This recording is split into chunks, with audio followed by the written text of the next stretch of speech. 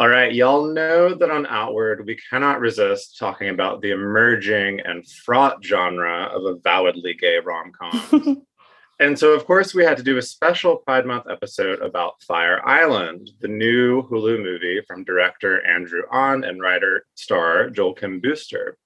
If the title doesn't immediately conjure certain images and maybe anxieties for you, Fire Island is a thin barrier island off the coast of New York that has for decades been a storied summer retreat for queer people. It is mysterious and beautiful, and there are a lot of overly familiar deer wandering around for some reason. But it is also troubled by the sorts of class and race disparities that beset so many of our queer spaces. The film, which also stars Bowen Yang, Margaret Cho, and Conrad Ricamora, among others, attempts to address these issues through a very gay resetting of Pride and Prejudice. But does it succeed? We'll discuss all of that in spoiler-filled detail. So if you haven't seen Fire Island yet, you should probably go check it out on Hulu and then come back. We will still be here. Okay, Jules, you're going to lead us on our journey to Fire Island, but I think before we hop onto the Sayville ferry, we should listen to a clip. Why would you conform to this community's toxic body standards? Whatever, I'm still invisible to most of these people. What does that make me? No fasts, no femmes, no Asians, no boo-boo. You still 2 out of the 3. Bitchy, yes, but not wrong. In our community, money isn't the only form of currency. Race, masculinity, abs. Just a few of the metrics we use to separate ourselves into upper and lower classes. Of course, I don't care about all that shit, but what can I say? I'm a class trader. So we arrive on our titular Fire Island. And, this film is obviously a retelling of Pride and Prejudice. So, for everyone who loves that story, it kind of, structures the plot and the arc of the film. But I think maybe an interesting place to start talking about it is about, 2 places I certainly latched on. And it was not just about this being a gay retelling, which, how much gayer do you have to make Jane Austen to be? Anyways, but right. there's this kind of feeling that you get, I think, right from the beginning, that you get, between the interplay between Joel Kim Booster and Bowen Yang's characters, Noah and Howie, but also in general about seeing this kind of mostly Black and Asian gay group going to Fire Island and feeling incredibly self-conscious, but committed to it. And also this sort of class story that is about, I think, this very millennial kind of version of queer life where you're like living in Brooklyn maybe and can't really afford anything. And certainly in many ways are sort of shut out of Fire Island. And so in the film, they're only there because, of course, Margaret Cho is their wonderful lesbian auntie or mother. For me, like that was something I feel like if I was going to go back and rewatch the film again, I would want to just sit with like the feeling of those opening scenes, like the visuality of it, the banter, the insecurity, the interesting forms of pride and other feelings. But I don't know, is that something Pride and Prejudice, you might say. Pride and Prejudice, one might say. I'm just curious what your reactions were to that kind of like tonal setting, because here we are finding ourselves in a place that, maybe some of us have actually been, maybe some of us actually relate to more than we literally relate to Jane Austen's Pride and Prejudice. Yeah, you explained it well, where I think there's a mix of anticipation and excitement and ambivalence that I very much relate to when entering, a storied gay enclave.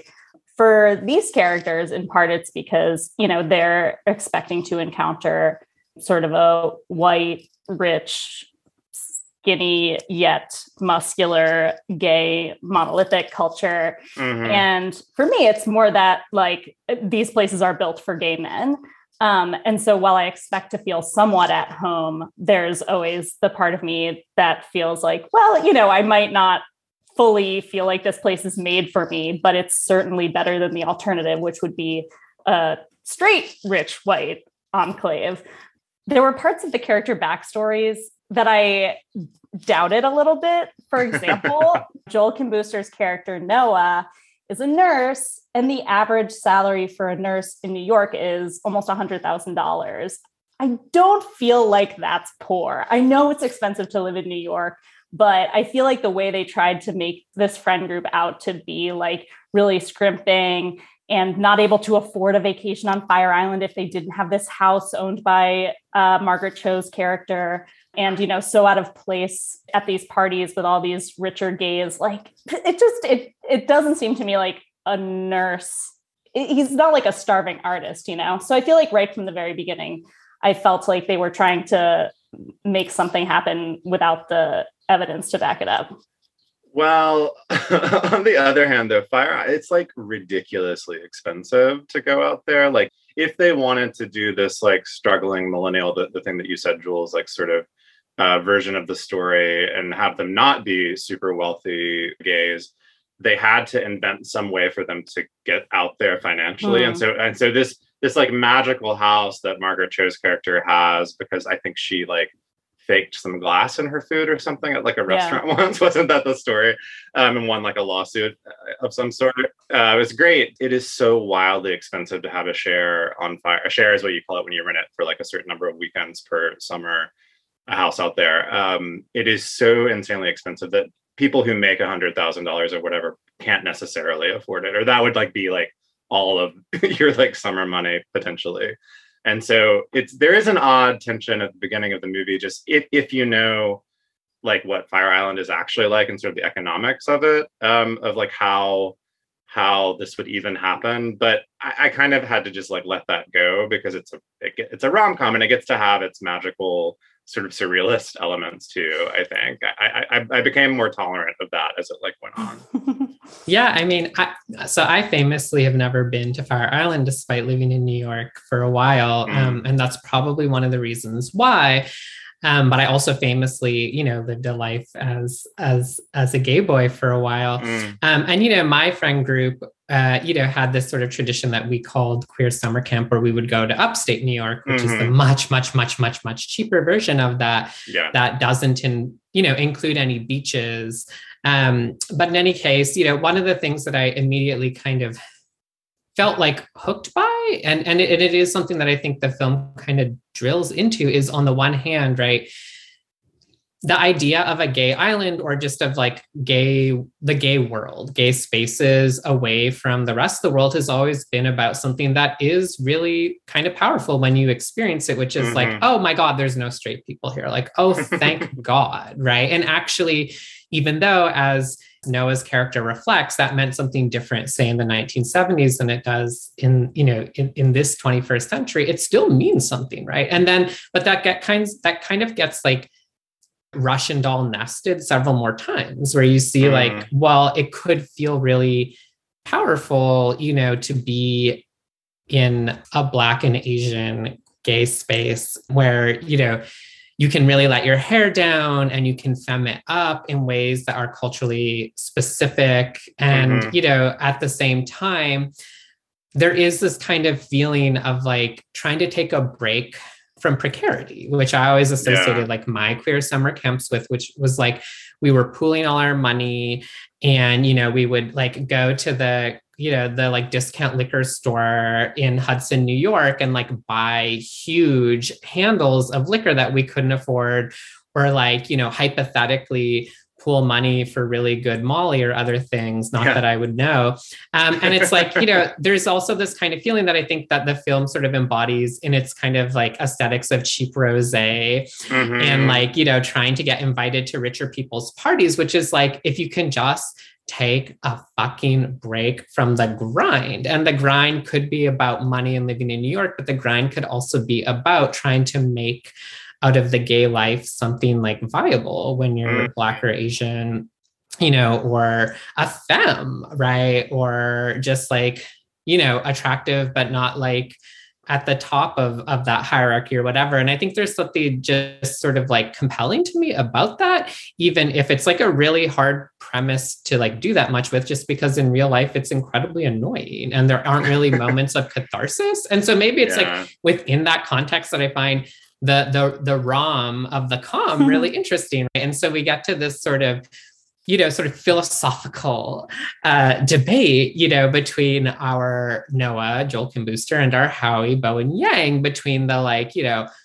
non-monog, no boyfriends, you know, hot, sexy life of Noah and the like painfully sincere, self-deprecating, like depression queen of Howie, who's just like, and so it sort of shows up as Noah shows up on the island being like, I'm ready to fuck, but I actually am really altruistic and a good friend. And I want to make sure Howie also gets laid. And that becomes this sort of like, structuring conflict. And like, again, I feel like part of the pleasure of the comedy of manners or the comedy of like bad manners or gay manners is like, maybe like in real life, none of us feel like anyone is that archetypal, but like, I don't know. I'm just curious, like, did that sort of staging of the conflict, like, how did it feel to you? Like, I mean, it's kind of an old idea, right? Like it is as old as Jane Austen in a certain sense, but I feel like it's also this trope in gay media that there is like some fundamental divide between people who are like happy with the promise of like gay life being, unrestricted by straight convention or romantic convention, but and the opposite implication. I mean, I'm sort of curious where you think this film kind of stacks up in that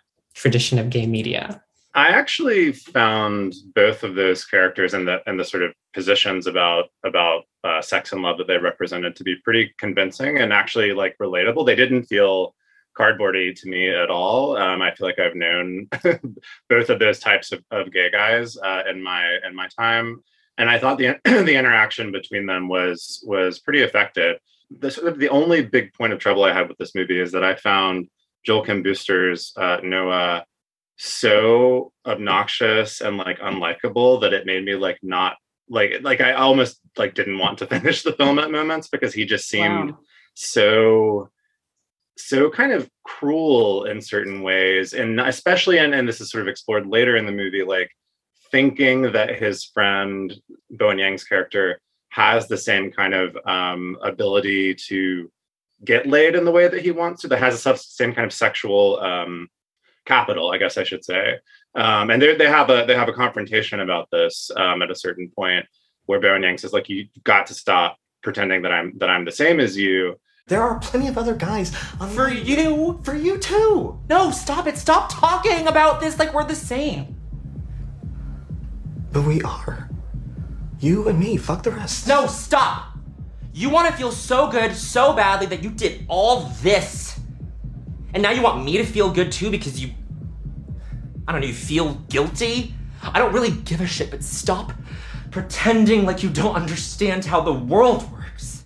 That is the tension of the movie, but like Joel Kim Booster's character did such a good job of embodying that kind of clueless guy and privileged in a certain way, like within a whole complex hierarchy of privilege in the movie, that I began to like hate him personally, which doesn't make sense, but that's how I felt. I didn't hate him, although I did think the conflict seemed a little bit contrived. Like why would Noah not allow himself to hook up before Howie did? The idea of being invested in hooking up as kind of a sport or an achievement unto itself, or this necessary rite of passage, is obviously a well-trodden idea in straight movies. I'm thinking of, teen sex comedies where people are trying to lose their virginity before they go to college or something like that. But you don't often see that happen in movies about people in their 30s. And so I wonder if that could have happened in a straight movie, because I don't think there are a lot of even movies about straight male friends that are like, dude, you gotta, hook up. Why aren't you hooking up enough? It feels like straight movies about people in their 30s are often more about making a life happen. And I thought it was interesting that this one sort of gave equal moral weight to both sorts of visions of sex and relationships. Like neither one was right. The guy who wants a relationship and the guy who wants to party and is afraid of feeling vulnerable, maybe they both have some things to unpack. It looked a little deeper into why these two people ended up with those relationships to sex and love, where they both came from a space of feeling unhot and unwanted, in part because of racism. And so it does talk about or show a little bit how being subjected to this specific kind of anti-Asian racism can fuck you up even when you come into political consciousness. You can't change the way it has made you feel unhot and unwanted, and you can't change the way people still treat you.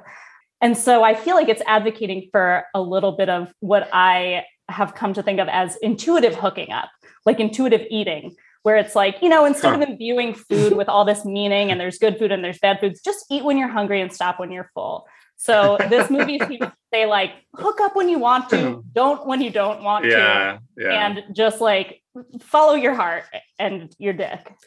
Which, is kind of, one, famously hard to do because the two seem less coordinated than ever when they're, vying for control. But also, like, that's the thing about desire and pleasure, right? Is that on the one hand, the world structures it, with real consequences depending on, what situations you find yourself in. But like, as a principle, pleasure is like, oh, honey, I don't have a limit, right? And that's like really scary. I really appreciate, Joel Kim Booster's portrayal of Noah because the harshness or the hardness, the bite, the almost arrogant defensiveness of that character's sort of quick wit with other people, I really read as like, I really read it very tenderly. And, maybe I was overly identifying with parts of it, but it just felt very much like, sort of the impossible dilemma of trying to make Asian American gay subjectivity like work in the world. That's a really academic way of putting it. A less academic way of putting it would be, the film then pairs Noah, in this sort of push-pull magnet situation with Conrad Ricamora's character, Will, who is a really different, I mean, so Will was the character for me where I kept being like, okay, I know this is literally a character and this person is acting, but I really have to check the emotional responses I'm having to this person's like grumpy, inexpressive, kind of like, I was like, oh God, those gay men. But then, I want to be charitable because, again, it's a movie. But I also want to be charitable in the sense that the film itself, right, is like pairing Noah and Will in a certain way. And so, I was trying to think of how to describe, like, Will is very standoffish, very wooden in so many ways. And, it's boring. Like, I think about this all the time where, this is like a tale as old as time as a cleavage in the gay world, right? Between like the queens and the femmes and the gays who are able to live more or less as men in their everyday lives. And then when you put all of those people in a gay space, I really feel like it heightens the contradiction, right? Or it heightens the tension. Actually, they say about Will, he went to this fancy rich prep school. That's why his voice is so deep. But that's beautiful, right? Yeah, like, you almost needed only that line to describe who he is. Yeah. So, I mean, what did you think then about the kind, and then that's where like the Jane Austen of it all does something, right? Where it's like, okay, whether or not we really think someone like Noah and someone like Will would even just circle each other, right? Because it's not like they, get married at the end of the film. Thank God it is a gay movie. But like, I'm just sort of, what did that interplay do for you? Because in many ways they're opposites, right? And it's very unclear that they would even like one another, right? I mean, I say that on purpose, right? They might be attracted to one another, but I think that's one of the things that the kind of like the economy of like Fire Island, as it's shown to us in the film, actually does like a really good job of saying like attraction and liking someone do not necessarily always go together. And like one of the lies of heterosexual romance culture that naturalizes a lot of mistreatment and abuse and just like shitty behavior is the idea that like, oh, if I'm attracted to you, then I like you. And it's like, oh no, I actually think like one thing like queer people are good at is knowing that that's not always true. I mean, we don't always have that wisdom, right? But I kind of feel like the film is opening that door a little bit. I don't know. So what did you think of the Noah and Will of it? Will they, won't they, etc. of it all? I thought it made a lot out of not much. It wasn't clear to me why they initially hated each other. Near the beginning, Noah overhears Will saying about him, he's not hot enough to be so annoying, which is basically the only sassy thing that Will says in the entire film. And I'm not sure he ever explains what he meant or why he said that. Obviously, that's a reason for Noah not to like him, but I felt like I didn't quite believe that they were super attracted to each other or that they super hated each other because why does it matter? They can just avoid each other.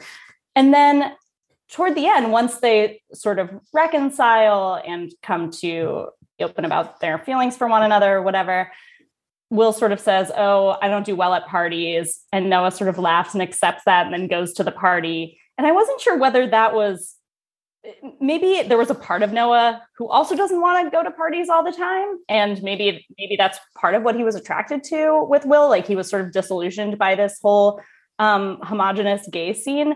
But also if one of you likes parties and the other doesn't, and you live across the country from each other because, you know, Will is from LA, and your demeanors are so completely opposing, I'm not really sure what's attracting you to each other. I guess Noah thinks it's cute when Will is a bad dancer, you know, and agrees. It was to legitimately very cute. Show, but, yeah, it was cute. It was super cute. That was cute. It wasn't exactly clear to me what Noah wanted or how his attraction to Will like changed or was already present in his pattern of attractions. They are, though, both caretakers in their way, like of their friend groups, and that's where I kind of saw them possibly seeing something sort of real in each other beneath the sort of surface personality stuff. I think they both are kind of fiercely, and I think even in that first sort of set of interactions over the party scene in the house that Will is staying in, you kind of see that both of them are like trying to protect their friends and like take care of their friends, and that comes into conflict. But they're both kind of like dads, like in that way, or something, something maybe moms or something like that. There's a subplot about like a hot Instagrammy guy who comes and films another one of the crew having sex with him and puts it up on his OnlyFans without permission. And that's a moment where we see Noah and Will act in this way of like protectors, defenders, like we want like justice seeking almost, and where they kind of I think really begin to like appreciate each other a little bit more. Well, I think I really appreciate that, because I think one of the things maybe that makes this a gayer or queerer, you know, and the difference between like what Jane Austen did in her medium at her time in her genre and now, like, okay, that's absurd to even try and bridge the gap, but like, you know, one of the points is that it uses the plots of romance and the comedy of romance, but the ending is not like, and now, like, you know, Howie and Charlie are not like going to go get married. It's like very clear. It's like, okay, well, like you live, like, I don't know, you just like avoided partying on bad terms so that you could then continue to be in one another's lives, which I feel like was like actually just very nice to see. Like, you know, that's like actually like a pretty healthy way to be romantic. Actually, it's a very both of the couples ended in that way. Both of the couples that come together at the end live across the country from each other. And so it's, you know, nobody knows, least of all them, what their future will hold, but they're just sort of like, yeah, we enjoy each other. Let's have another couple days at the beach together. Right. And it's like the thing that, like, you know, a lot of maybe many of us have learned in Brooklyn queer community, which is called like good boundaries. Right. But I think then what the film, you know, it doesn't just deflate that ideal. It suggests that family, like the families that queer people make, are just as, or frankly, probably more important, just in a practical, obvious way. And especially if you're also not as rich or not as white as people who can basically buy an equivalent version to successful kind of hetero life, but like with more pleasure because it's gay or whatever. And so it seems like, yeah, like both Noah and Will play a little bit of that role in their group.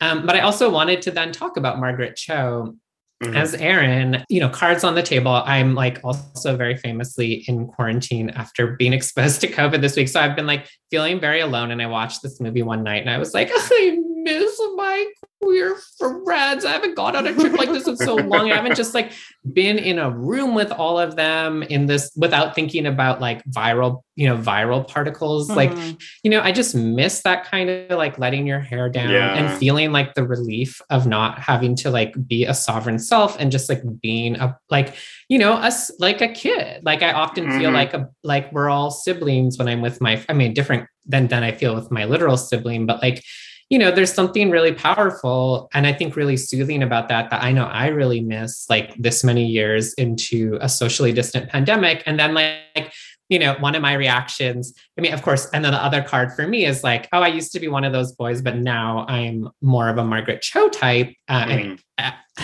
Do I even dare make that comparison? No, but like, and I'm not, I don't have as many, I'm not as much a card carrying lesbian either, but one of the things I thought about, when I was watching the movie, just at the level of pure fantasy, I was like, wow, if I ever get rich, like I want to buy a house and have my boys come be my like kids and just take care of them. And like, I like love doing that. I love like making dinner and pouring wine for the boys, watching them go off and then be like, okay, like whichever ones of you are coming home at like 1 or 2, like I'll be here to greet you. And then in the morning I make the rest of you breakfast when you come home. Oh my God, after hooking up. Sounds great to be your friend. It really does. I know, I'm amazing. This is just like stealth advertising for Jules. But like there is something about that. And it's not just a romantic family because the family is teetering on the brink of collapse. So one of the other, plot points of the film is that Margaret Cho's bad with money. And so like, she's basically broke and this is it. This is their last summer. And, as far as I could tell, that doesn't like get resolved for a happy ending in the film. And so there was something about this. It was never about the house at all. It was about the friends we made along the way. Yeah, totally. But yes and no, right? Because then part of me was just like, oh my God, but isn't what happens in your 30s is like people move all over the country for work. Like the precarity of our lives start to interrupt these like friend groups we form in one class position in our 20s, right? Like, I don't know, this is like was what has happened to me that's been accelerated by COVID, where I'm like, now I live only a few hours away from a lot of my friends, but I don't see them as much. I'm not as glued to them. And like, that feels really disorienting to me, as if I had lost, the house that we all lived in, even though we didn't have a house. Should have had a frivolous lawsuit. But so it's June. How many times we're going to hear the phrase queer family this month? But like, but actually, I think this film like did something with that by not really like telling us too much about it, but more just showing us over and over again. Right. I think here too about the really beautiful performance of Tomas Matos and Matt Rogers as Keegan and Luke as the sort of like, they are the femme comedy duo, but they're actually like real people and they're doing something that's kind of choreographed, right? Like they're kind of like their bodies are always in shots hanging around moving. You'll see limbs or torsos and they're really affectionate and touching each other in this like really beautiful sisterly like kind of way. And it's just like, it was showing me like queer family of a certain, of one certain variety, right? I mean, it's like all boys except for Margaret, but so what about this kind of family? I didn't feel it as much as I saw it, if that makes sense. I think it's because I just am not part of this world. If I went on a vacation with all my friends, we wouldn't spend the whole time trying to like meet other people and hook up with other people and like not be together. It felt like there was just a lot of all of them trying to sleep with other people and not as much, appreciating each other's company, which is a certain kind of friend vacation, but not one that I'm super familiar with. And I found it slightly unbelievable that a cis lesbian would have only gay male friends on Fire Island. There was like a little bit of an explanation, like she's alienated herself from the lesbian community because she mistreated somebody, or I forget exactly what she did. Right. The only other like lesbian they see is like a crotchety, angry woman who's both in steel. So it felt a little bit like we're taking a vacation from women also, in addition to like, except for our mom, who again, the existence of whom I highly doubt, or at least I've never met somebody like that. I agree that the two like femme characters who love each other and hold each other and are sort of like a little bit more of the crazy partiers of the bunch, like they bring cheese into the hot tub, which I thought was like an adorable detail. Beautiful. I thought they were very wonderfully realized. And I felt their sort of love for each other. And when Noah goes to defend Luke from the scammer, who again, one of the other like quick details in this film that I think did a lot to embed it in real gay life. Was like they quickly scroll through his Instagram and show him holding like a Black Lives Matter sign in front of his dick and like a shirtless picture. Like the gay Instagram was totally. So wonderfully seen that IRL casually shown. Yeah, what did you think, Bryan? I experienced this the sort of family aspect in a few ways. I thought that, I mean, I had moments of yearning, just like you did, Jules, for missing this kind of thing. I would never do it in Fire Island. I think Fire Island is, I just don't like it. I think you can't escape the sort of fascism of it, honestly. Wow. And like, so I would not go there. Is it really like that? At this point in my life, yes. Well, no. So what I was going to say was that there are 2 fire islands on display in this movie, and I think and Christina, you made me think of this because you were sort of saying it would be weird to go with your friends and then spend all of your time with your energy directed outward at all of these other people. My experience of Fire Island, I've only been, I think, twice in my life, and it's been years and years since those times. I went once and had this kind of experience, like the like small group house in Cherry Grove, which is a different, we haven't really talked about this, but this movie takes place in the Pines mostly. And that's the one that's like rich, white, and fascist. The other one, Cherry Grove, has historically been more of a lesbian community and sort of just everyone else that like doesn't fit that Pines type.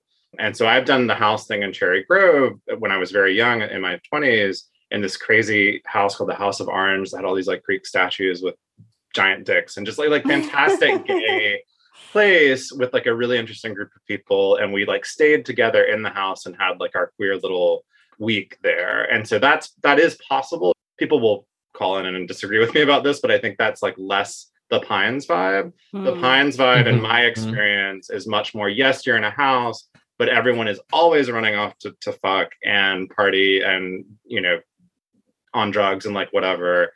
And in this movie, they like mashed those 2 fire islands together in a way that did not feel authentic or like did not feel like something I have heard about or perceived, but I can understand narratively why that was like a valuable thing to do. Yeah. But yeah, I mean, you know, Jules, you mentioned like going upstate. The house, even that Margaret Cho's house that they were staying in, looked like an upstate house to me. It didn't look like a Fire Island house. It's 2 different versions of what queer family can look like in Fire Island were put together here. I mean, I love this. And I guess it makes me think about maybe one other way to kind of get at this movie and maybe wrap up our thoughts a little bit, which is like, you know, I think one of the gay arts, one that has changed a lot over time, especially in this era where there is a lot of explicitly gay representation, is that, you know, one thing that marks your sort of understanding or relationship to mass culture is the ability to play with genre, right? Like that has been one function of camp. But like I was listening to some interviews with some of the cast members from this film, and they were just talking about all of the different references and like, you know, I mean, this is like Las Culturistas brand, you know, filmmaking. It's really wonderful and enjoyable. There is like a legendary scene, you know, about someone not knowing Marissa Tomei, you know, it's like this thing that gay people actually do, but you actually often start doing, you know, before you have gay community. And then part of the joy of being around other queer people is you get to do it with them.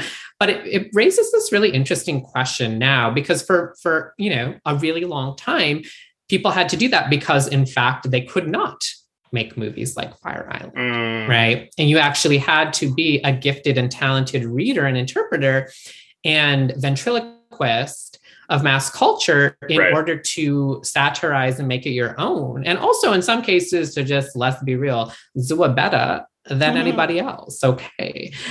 But I think one of the interesting questions that I have, that's an open question, I'm not even sure I want an answer, but let me put it to you both, is like, okay, here we are in this era now where gay people, not even just gay people, okay, like smart ass, funny, you know, gay men of color can get together and make a movie that is self-conscious about its genre-ness, right? You can remake Pride and Prejudice, but I think the bait and switch for me, right, is that like the corporate, like, hello, it's Pride Month, everyone's lives are being ruined, but Disney Corporation loves you. Like the lie there, right, is that what's exciting about a gay remake of Pride and Prejudice is the content of it being gay. No, it's not, because the original one is gay too. That's not the point. The difference to me is it's gay people, and in this case, Asian and Black gay people taking on the genre and saying, we're going to play with the genre. But then it brings up this real question, right? Where it's like, well, it's one thing to use genre as a strategy in everyday life to make fun of the world. But then it's like, do you really want your life to feel like a rom-com, right? And I feel like I'm being a little, I'm going to make a bold declaration. Right? Yes. My understanding of heterosexuality, such as it is that like heterosexual people might actually be liable to reply yes to that question. Oh yeah, no, I mean, all I know is what I see on Love is Blind or The Ultimatum, but I see straight people being over and over again, like, well, you know, this guy reminds me of my dad and that's cool. So like, I want to get married in this way that's really generic because then I'll know that I'm married. And then I want to wake up to someone and say, you're my husband, right? And I'm like, okay, I'm not sure that queer people like know the answer to that question so definitively. Like, do you really want your life to be a genre? Like, do you want it to be formal in that way? There's a pleasure. We play with it. We distort it. We make it, you know, we harness it to our own ends sometimes, but it can also get away from you. Form is alienating. Genre is impersonal. And so it can be desirable, but can also be really disappointing or frustrating. And I guess I feel like part of what I just like really appreciate about this movie is that it just dared to go there and be like, okay, if any of us were to go to Fire Island this summer, you know, I feel like I would be thinking about like, okay, well, one, is it just going to be drama because like, I too have a hard time in spaces that are mostly dominated by like gay men or whatever. Would I also have trouble with it because I would be like, this is going to be like a comedy of men, you know, like what, you know, that kind of relationship between genre and like everyday life that I feel like we have these like special gay powers to play with culture in that way. But then it brings up this bigger question about like, how much do you want to thread the needle of your own life through like plot, right? Like in real life, because I think we're attached to culture in part because sometimes like I know, like I grew up loving melodrama because I was a dissociated, depressed child. And I was like, well, these people on TV are having feelings and feelings are advancing the plot. I legitimately wanted my life to become a melodrama because it was the only way I could imagine having a fucking feeling, right? And I'm so glad now that I have feelings that my life is not a melodrama because like, honey, I don't get paid enough to be on a melodrama, right? But I think there is a sort of deeper question here about like how queer people make culture and especially how gay men make culture, right? And whether or not like in this era of like Hulu presents Fire Island, like, you know, I don't know. I kind of lost the question in belaboring it a little, but I just kind of wanted to like serve it up and see if it does anything. One thing that question of genre made me think of is the related question of audience. Who does Hulu think is going to watch this movie? Who do they hope will watch this movie? The answer is probably everyone. They want everyone to watch it, obviously, but know that not everyone will. But the points of the movie that felt most alienating to me were not even necessarily the ones that diverged from my own personal experience, but the ones that felt overly didactic, like when they take a break from the plot to be like, here's what a tea dance is. And here's what, you know, ketamine does to your body. It felt like we needed to have a little footnote for all the people who aren't familiar with gay life to understand what was happening in the film. It felt a little bit less family oriented.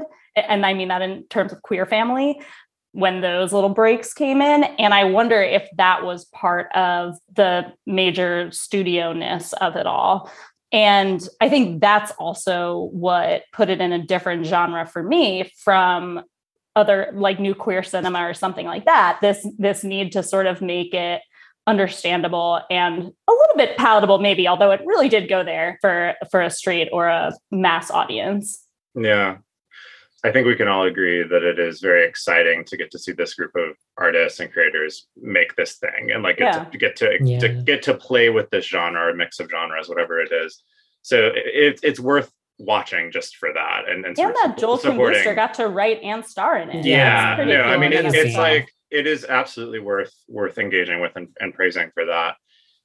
I felt like the ending was a moment where genre intruded in a way that I didn't love. And by the ending, I mean Bowen Yang his character leaves Fire Island after sort of deciding that this relationship that he had been pursuing isn't gonna work, and then comes back, and there's this kind of strange like dance on the dock that felt very like dropped in. Also to me, Christina, from like a studio place, it was like I thought it would have been much more realistic for him to just leave, because like this guy, for one thing, this guy that he's after is such a like piece of bread. It's like why but like whatever, put that aside. Like he would, and he already changed his flight. It's like, if you're so poor, how are you going to be changing your flight back and forth all the time? That's expensive. I don't think he would have come back, and there's just like this dance thing, and then this older gay couple is used kind of as like a little bit of like a marriage image. I felt like, I mean, it's different, not exactly, but it had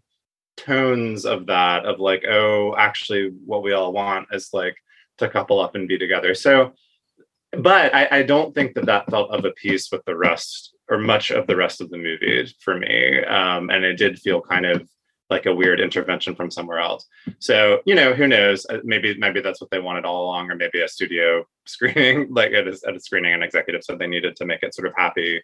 But, I think we should probably wrap up our conversation now. But however it ended up, I think it was worth being able to be in this space with these characters for the amount of time that we got. It was refreshing. I mean, it really was. And I'm not a rom-com lover, but I was very, as I've reflected on this since seeing it, I think I was just very taken with it. And it's very exciting to, at least, as you said, Jules, see these people get to play and get dirty and make something. It's kind of where I've ended up. Yeah. And, as Jane Austen famously said about gay people, just kidding, I don't remember what she said about gay people. No, I think it's such a watchable film. It's exciting. It just also helped it feel like it's summer, despite whatever the fuck is going on in the world. So, encourage everyone to go out and watch Fire Island, or watch it on streaming, however it comes to you. And thanks, Bryan and Christina, for taking some time out to have a little extra special conversation. This is one of our little nuggets coming to you all this month. For Pride, we will have our regular main feed show as well. But I'm so glad we got to do this. So thanks for talking about genre and little cute islands with me. Sure.